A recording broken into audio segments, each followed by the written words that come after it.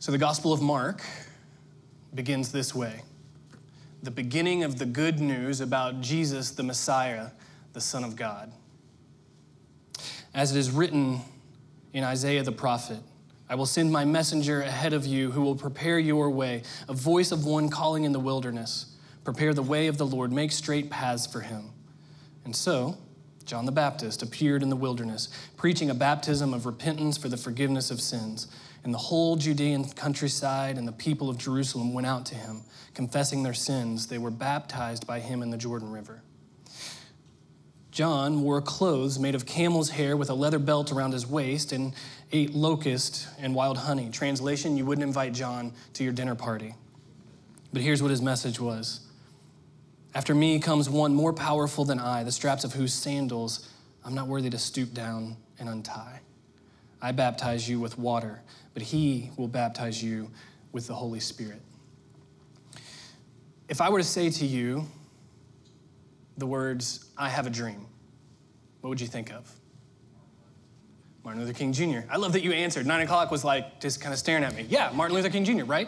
Okay, so maybe it's the grainy image of the video of him giving the I Have a Dream speech with the Lincoln Memorial in the background. Maybe it's the famous photo over his shoulder with his hand in the air with the crowd of thousands in front. I Have a Dream makes us think of the speech.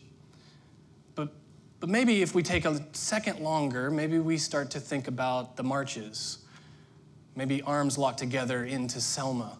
Maybe we think about peaceful protests. Maybe we think about fire hoses against people that were gathering.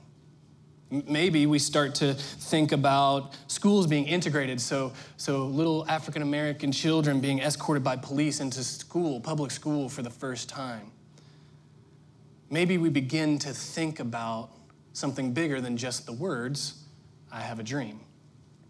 That's how words are. Oftentimes, they make us think about things far bigger than the words themselves. Mark in his gospel, unlike any of the other gospels, just jumps right in. It's kind of as though Mark just can't wait to get the good news out. It's just like, I just have to tell you. It's like good news out of a cannon. He just goes for it. And he begins with a very few words from the prophet Isaiah, also from Malachi, written 700 and 400 years before Jesus was born. But they were words that when the first person heard them, the first hearers of this gospel heard it, they would have been more than just the words, prepare the way for the Lord. Yeah, there are those words, but they would have meant something more. The whole story of Israel, God's people, would have flooded into their mind. They would have realized that, wait, this is the dream. This is the promise that had been talked about. And this was very common for Jewish people. Every time they gathered together in families and in groups, at celebrations, at festivals, they would talk about this story, this dream, this promise. You know God's going to show up again. You know he's going to come back again. Just like he did when we left Egypt. When we were wandering through the desert, how he showed up in a pillar of smoke and a pillar of fire to guide us. He's going to do it again. He promised, and I know he's going to. And so this dream began talked about. So when Mark says, prepare the way for the Lord, the whole story of Israel would have flooded into their minds. But just like they might not have, we might not expect how God's going to do that, like how God is going to show up. Because the very next words are these.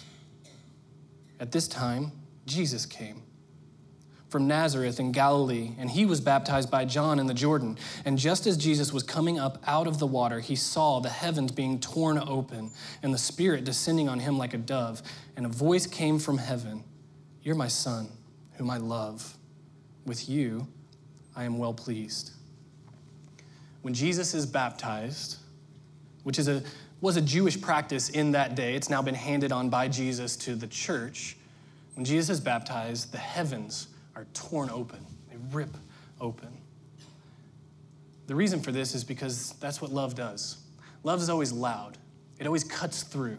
It cuts through the noise. It cuts through the pain. It cuts through the uncertainty. Love is always loud. So the voice of God cuts through the sky and says of Jesus, "This is my beloved Son."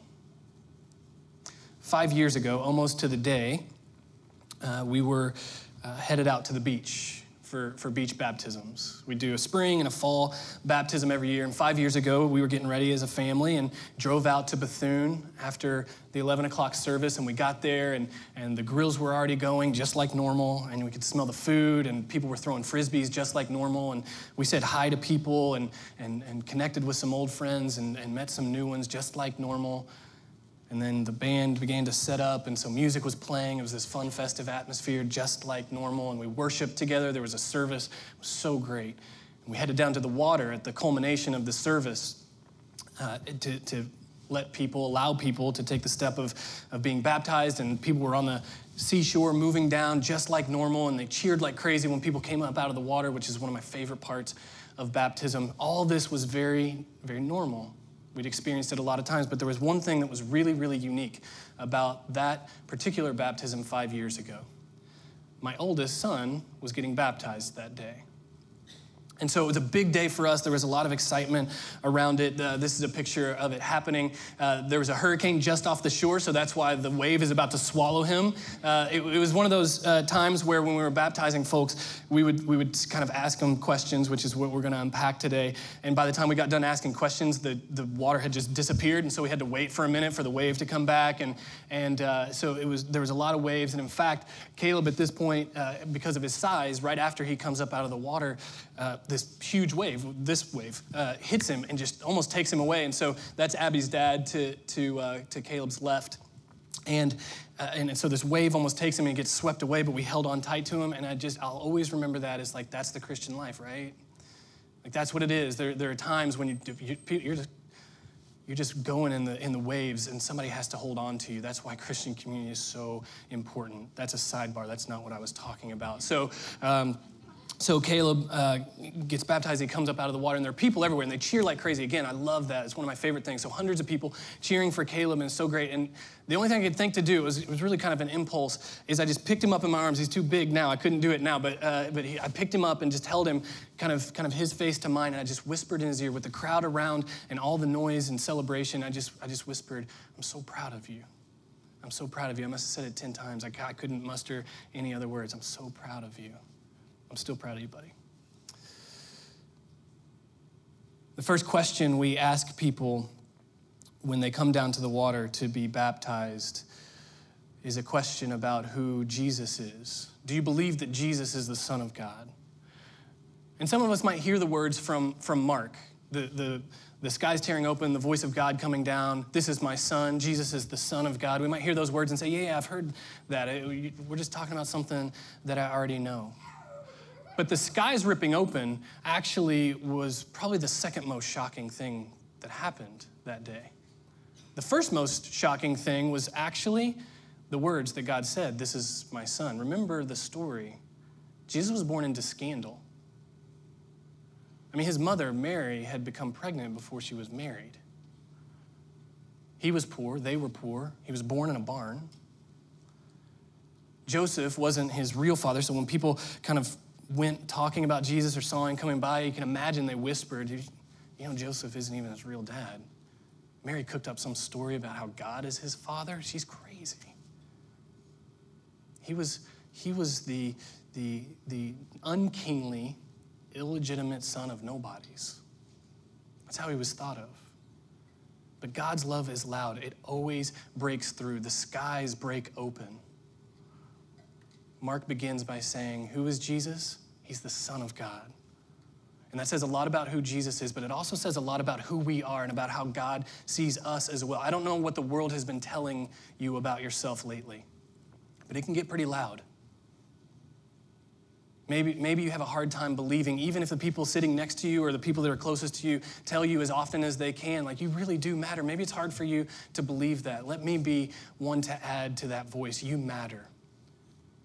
And if there's any voice that says anything else that's louder than that, just let it go away, because that is what the creator of the universe wants to communicate to you. You matter.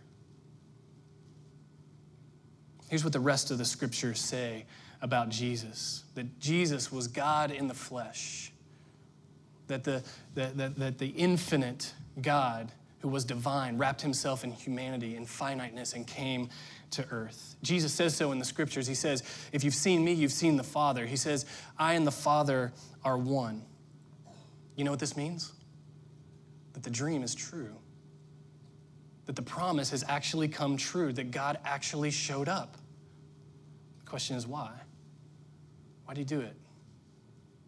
Paul says in Philippians 2, Christ Jesus, who being in the very nature God, did not consider equality with God something to be held onto for his own advantage. No, he humbled himself to the point of becoming a servant. And he was obedient to death, even to death on the cross. We live in a world where people have a lot of ideas. And those ideas can be broadcast and reproduced and retweeted almost instantly. And a lot of those ideas, if you're on Facebook at all or even watch the news, a lot of those ideas are very critical. And the thing is, if there's something wrong with the world, having a critical voice is actually pretty important. We should be critical, but there's a big difference between being critical and having a better idea of how things should be. Jesus had both.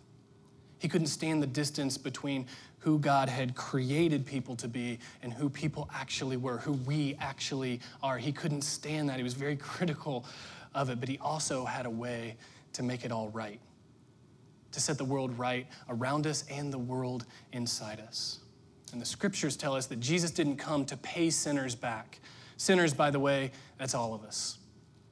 All have sinned and fall short of the glory of God, Paul says. Sin is anything that separates us from God, separates us from other people, or separates us from being the people God has called us to be. That's all of us. We're all in the same boat. But Jesus didn't come to pay sinners back. He came to win sinners back from pain and death and sin by taking them all on his shoulders. See, the thing about Jesus, if you read the scriptures, if you open it up, you can't just admire him. He doesn't give us the space. This is a concept that I first came in contact with when I read Mere Christianity by C.S. Lewis. You see, if Jesus is just a man, you can't admire him like you would Socrates or Plato or Philo or Moses, for that matter. He's either in a completely different category or he is by far their inferior. Because if Jesus is just a man, then he either lied like crazy and it cost him his life and it cost others their life, which wouldn't make him a good man at all. Or he's crazy, which makes him someone not worth following. But when I look at the scriptures, when I look at the life and the death and the resurrection of Jesus, when I look at what his followers said about him, those that saw him live and love and die and rise again, when I look at the evidence, and by the way, there is so much historical evidence about who Jesus is. We know more about Jesus from firsthand accounts than we do Alexander the Great. When I look at the evidence, the only conclusion I can come to, the only reasonable conclusion, is that Jesus is who he said he was. That he actually is the Savior of the world, that he actually came to take on all the sin, all the fear, all the shortcomings, all the frailty, all the brokenness of all people so that people can live. When you come to the water for baptism, we first ask you, do you believe that Jesus is the Son of God? The second question, do you trust him for the forgiveness of your sins and for your salvation? This second question of baptism is about what's going to guide us. What are we going to put our faith in? Paul says in 2 Corinthians 5, we live by faith and not by sight. And a lot of us think, well, that's a command. It's a command. Live by faith and not by sight. It's not. It's an observation. It's a fact. The idea that we don't have a faith or that people can live without faith is actually completely a misnomer. We don't have a choice. We do live by faith. We do have a choice, however, in what we put our faith in.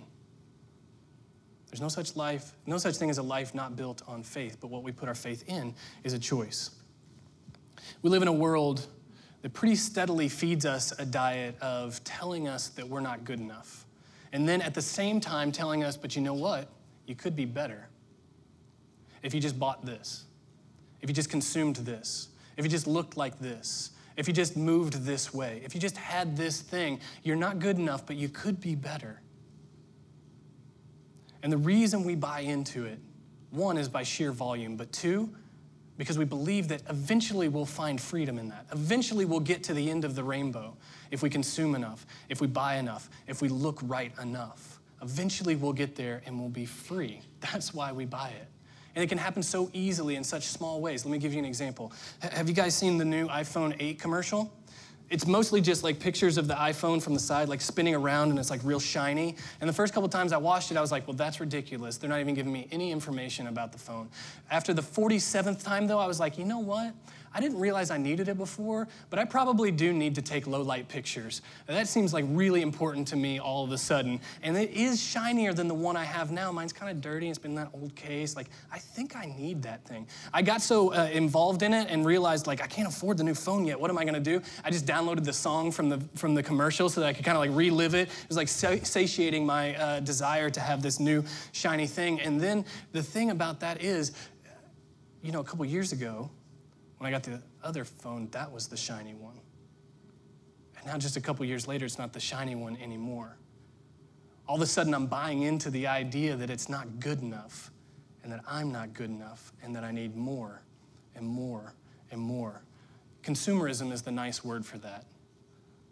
But not to overstate the point, the logical end of that is addiction. But there is an alternative. There is an alternative faith to build your life around.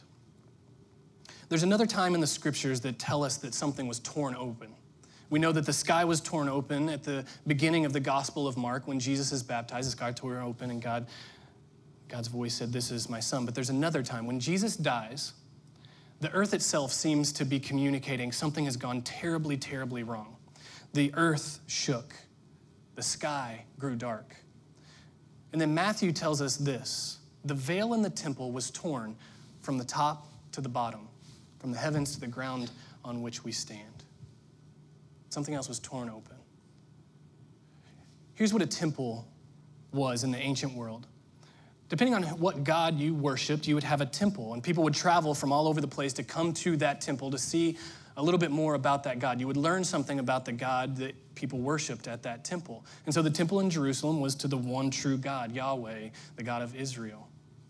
And so people would come and see it. But there was one place that people really couldn't get to.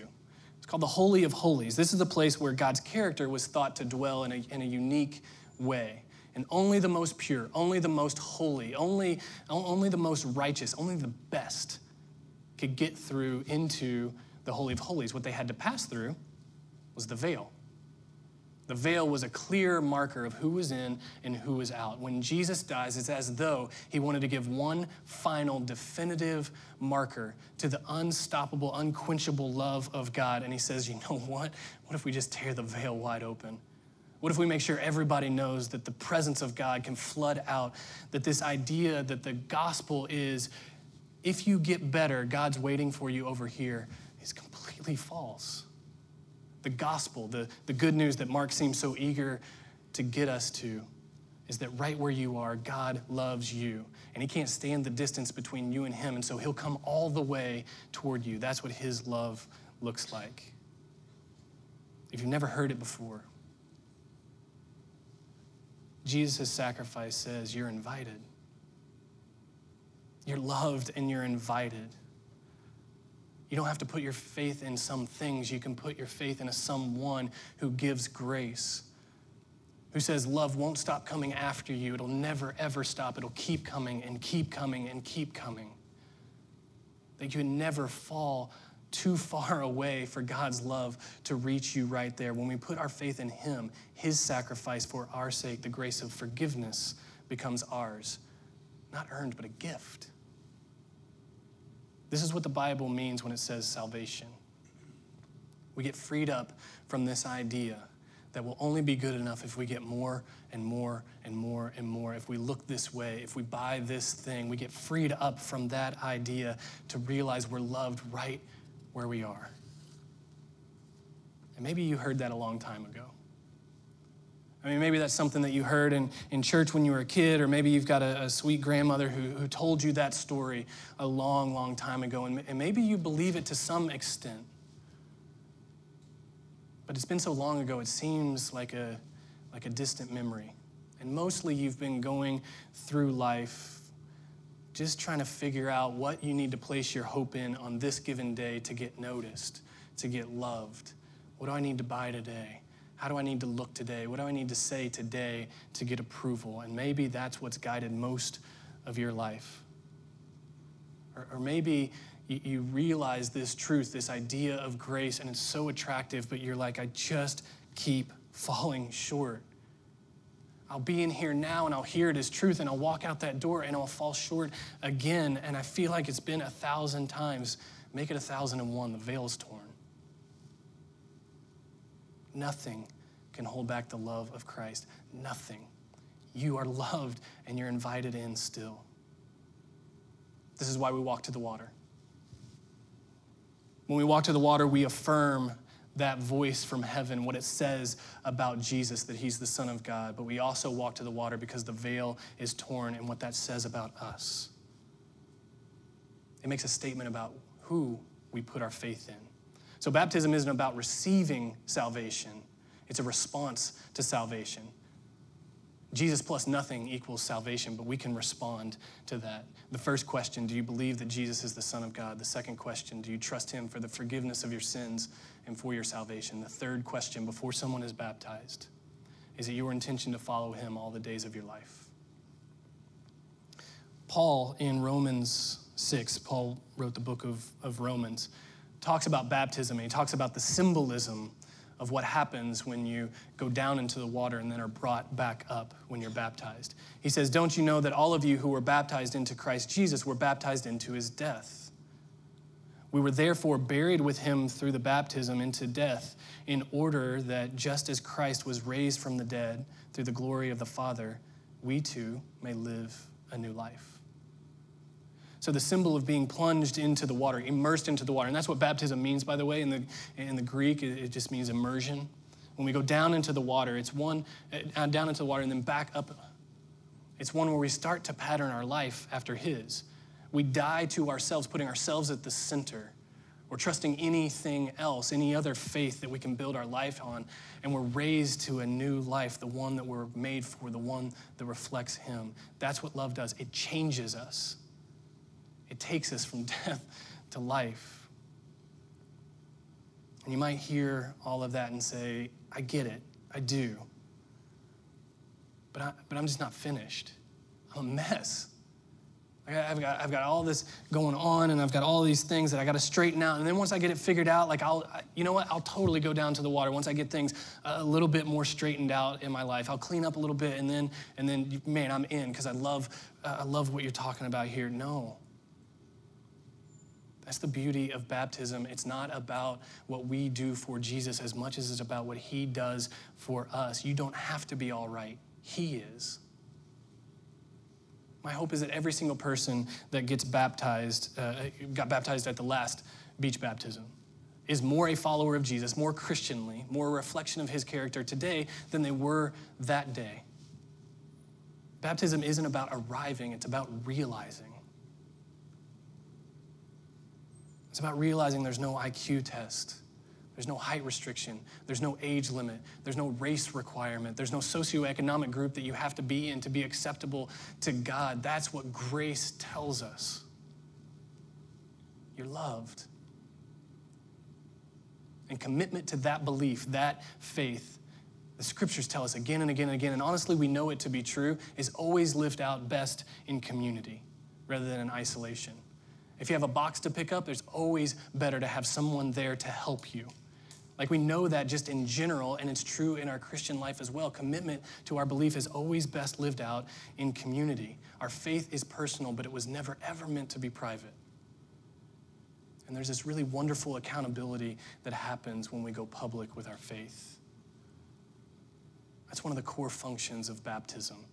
That's why we do it together. That's why we make sure all of Summit, not just each individual campus, like all of Summit, as many people as possible can be there to watch and to hold accountable and to celebrate with you taking that step. A few years ago, I was on my way out to the beach, and I pulled in across the street. There's a parking lot across the street from Bethune Beach where we do the baptisms. And I was getting out of my car, and a guy yells down to me from a deck of his house. He's got a 2-story house across the street from the beach. He says, "Man, I'm really glad you guys are back." And I thought maybe he didn't know who I was, and there's a volleyball court over there. I was like, I don't know who this guy is. And he said, "You're with the church, right?" And I was like, "Oh yeah, I am." And he said, man, I love it when you guys come. And you could tell like he was locked in. He was going to be sitting there for a while. He had like a little cooler beside him and some snacks. Like he was going to be there a while. And I feel like he'd been there for a couple hours already. But so he was telling me, he's like, oh, I love it when you guys come out here. He's like, I've got a great church out here. And I was like, oh, that's so great. And he's like, but I never miss a baptism if you guys are in town. He says, every time you guys come out, it reminds me that I remember, I just have a chance to remember God's good. And he's still changing lives. And I was like, yeah, amen, man, it's awesome. And it was this really cool moment. But that really stuck with me. That stuck with me ever since. That there's something about us going out together, whether we're the ones walking into the water or we're standing on the shore, there's something about us going out together that helps us remember that God is good and he still changes lives. That's why we do this as a rhythm. That's why the rhythm of it is important. That's why we take the step of baptism once, but every chance we get, we should remember it anew. And we should celebrate for people, and we should celebrate for ourselves the truth that grace has been extended to us again and again and again. That's why the rhythm, again and again and again. God is good, and he still changes lives. There's one thing to do this in the privacy of our own hearts, to say, I believe that there is sin in the world. And I believe that Jesus came to take on that sin. And I believe that he is a savior. That's one thing. It's a very different thing to walk out into the water in front of your church family and say, I want to follow Jesus. I understand what he did on the cross was for me and my sins and where I fell short and where I'm not who I want to be and where I know I'm not who he wants me to be. And I want to follow him the rest of my life. And I want to do it with these people as much as I can. Those are two very different things. So taking the step of baptism, like some I hope will be doing a week from now, or being with those who are taking the step, which I hope all of us are doing a week from now, it draws us together and it fosters this different type of thinking in a world that tells us, you know what, you're not good enough, but you could be better. There's an alternative thinking that says, you don't have to be enough. Jesus was enough for you, and you're loved. So keep coming and keep coming. This type of thinking is as different as it is attractive. Just like the guy who sits out on his patio every beach baptism, he just wants to get a piece of that good news. And we should too. So we create a rhythm of baptism together because it's easy to forget that God's dream of love showing up for us actually happened. And it actually happens. And we need that rhythm of returning. So if you haven't taken what is traditionally called the step of faith, if you haven't chosen that alternative, not to put your faith in some things, but to put your faith in someone who extends grace to you, I can't encourage you enough, do it. And here's all it means. It doesn't mean you know everything. In fact, I think that's a good thing to admit. It's just saying, I don't know everything that comes next, but I know trusting Jesus with what comes next is better than what comes next without him. That's it. That's the step. And then get baptized and let us celebrate with you. Make that statement publicly. And maybe you've been a follower of Jesus for a long time and you've never taken that step. I encourage you to do it. Jesus invites his followers to do it as a step of obedience, as a step of rhythm for our lives. And so if you haven't been baptized as an adult and you're a follower of Jesus, if you can say yes to those 3 questions, take the step. And we'll cheer on like crazy as you do, not just at the water, but here as well. In community, we'll cheer you on as you live out that commitment to follow Jesus. And if you've taken this step and you've been baptized, join us at the beach. It's a really important thing, and it's important that we create a rhythm of celebration. And what's better to celebrate than people experiencing new life in the one that they're made for? Let's pray. Father God, thank you for the power of your word that can cut through all the noise, all the uncertainty, all the clouds, and can tell us who we are and whose we are. I pray that every single person in this room hears your voice as Jesus did on the day of his baptism. You're my son. You're my daughter. I love you. I'm proud of you. I pray that that truth would move us to respond, to be people who create a rhythm of celebrating our faith lived out, our faith committed to. And that we would be people that reflect your character in this world in a way that is good for us and good for others as well. I pray this in Jesus' name.